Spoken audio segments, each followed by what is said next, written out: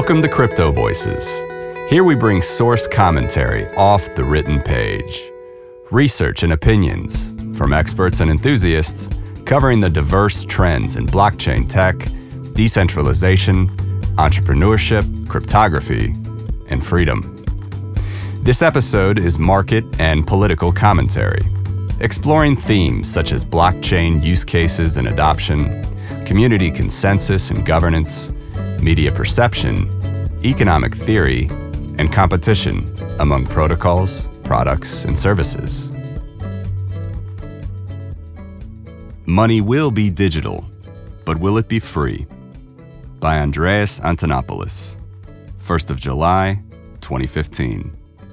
The price of Bitcoin at the time of writing was $256. Bitcoin offers a glimpse into the future of money, a purely digital form of money that is individual, private, global, and free. Free as in speech, not as in beer. Bitcoin is often compared with the existing banking system, juxtaposing its futuristic capabilities with the slow, antiquated, and cumbersome world of wire transfers, checks, banking hours, and restrictions. But the future will not be a choice between old money and cryptocurrency. Instead, it will be a choice between two competing visions of digital money. One based on freedom and choice, the other based on control and surveillance, a dystopian, totalitarian system of control from which no one can escape. We are now at the crossroads, and we must choose the future of currency wisely. Cash, checks, and other forms of tangible money have been gradually disappearing for decades. We are now rapidly moving towards a cashless society where all money is purely digital. In the past, cash payments were expected and preferred. Credit transactions were suspect.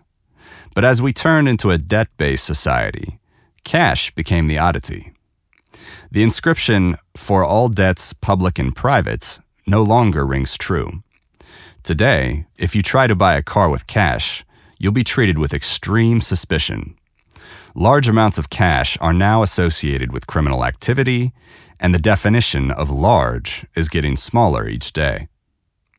This is how we arrive at a cashless society, by making cash itself suspect, then criminal.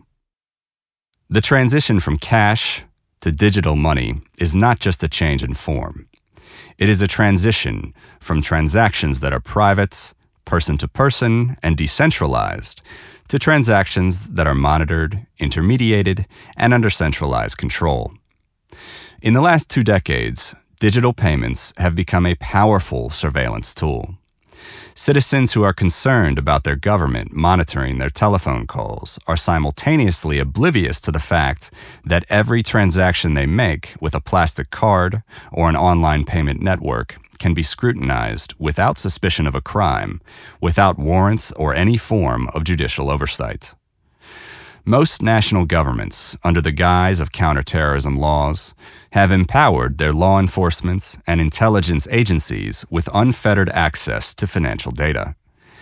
It shouldn't surprise you to learn that these powers are used far more broadly every day, increasingly removed from the originally stated intent. What a strange world we now live in.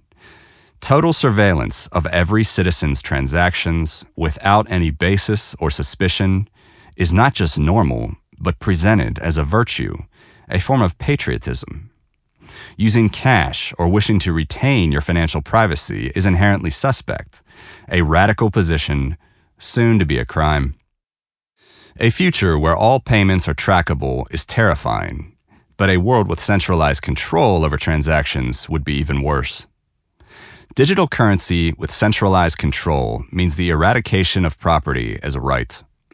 Instead, your money exists only as a database entry where the balance is controlled entirely by a third party. By managing the payment networks, a government has effective control over all participants, including banks, corporations, and individuals. Already, banks are extorted into adopting global financial blacklists for fear of being disconnected from networks like the Society for Worldwide Interbank Financial Telecommunication, or SWIFT, and automated clearinghouse, or ACH. This web of control is expanding and is used more and more frequently as a weapon of geopolitics. The future of digital central currencies will make this control entirely individualized and easy to target. Attending the wrong protest, your bank balance is now zero. Bought a suspicious book? Expect a visit from the police. Annoyed someone in power?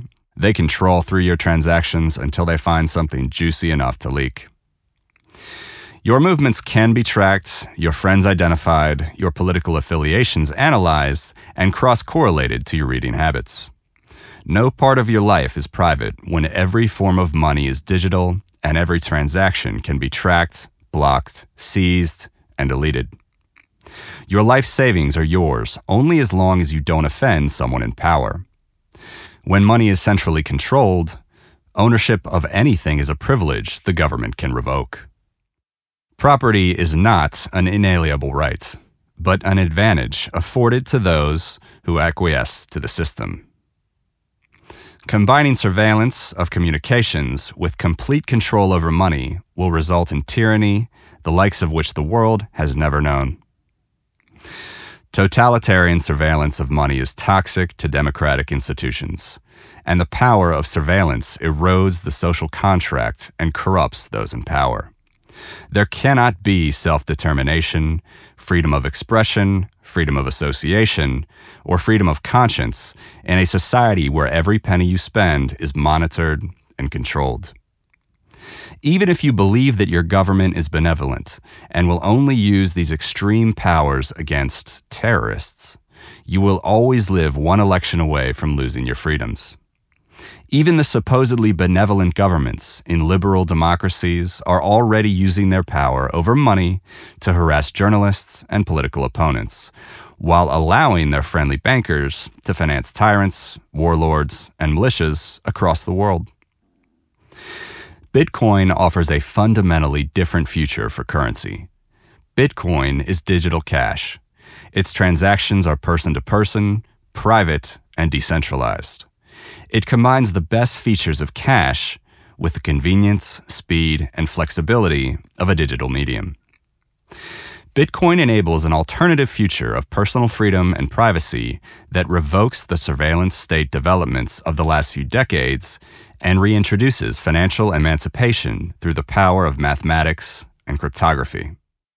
Through its decentralized global network, Bitcoin provides no central point to control, no position of power to enable censorship, no ability to seize or freeze funds through a third party without due process, no control over funds without access to keys. Lacking a center of control, Bitcoin resists centralization. Lacking concentration of power, it resists totalitarian domination. Lacking identifiers, Bitcoin promotes privacy and makes total surveillance impossible. Disregarding political borders as network irrelevant, it eschews nationalism and geopolitical games. Dispersing power, it empowers individuals. Bitcoin is a protocol of free commerce, just as the Internet's Transmission Control Protocol / Internet Protocol, or TCP/IP, is a protocol of free speech. Bitcoin's design can be replicated to create myriad forms of decentralized money, all superior to the dystopian future we are otherwise headed for. We can live in a world where money operates like any other medium on the internet, free from control or interference. In a decentralized digital future, money will be controlled by individuals, banking will be an app, and governments will be as powerless to stop the flow of money as today they are powerless to stop the flow of truth. In this future, money will be a tool of freedom from tyranny, an escape hatch from corrupt banks, a haven from hyperinflation.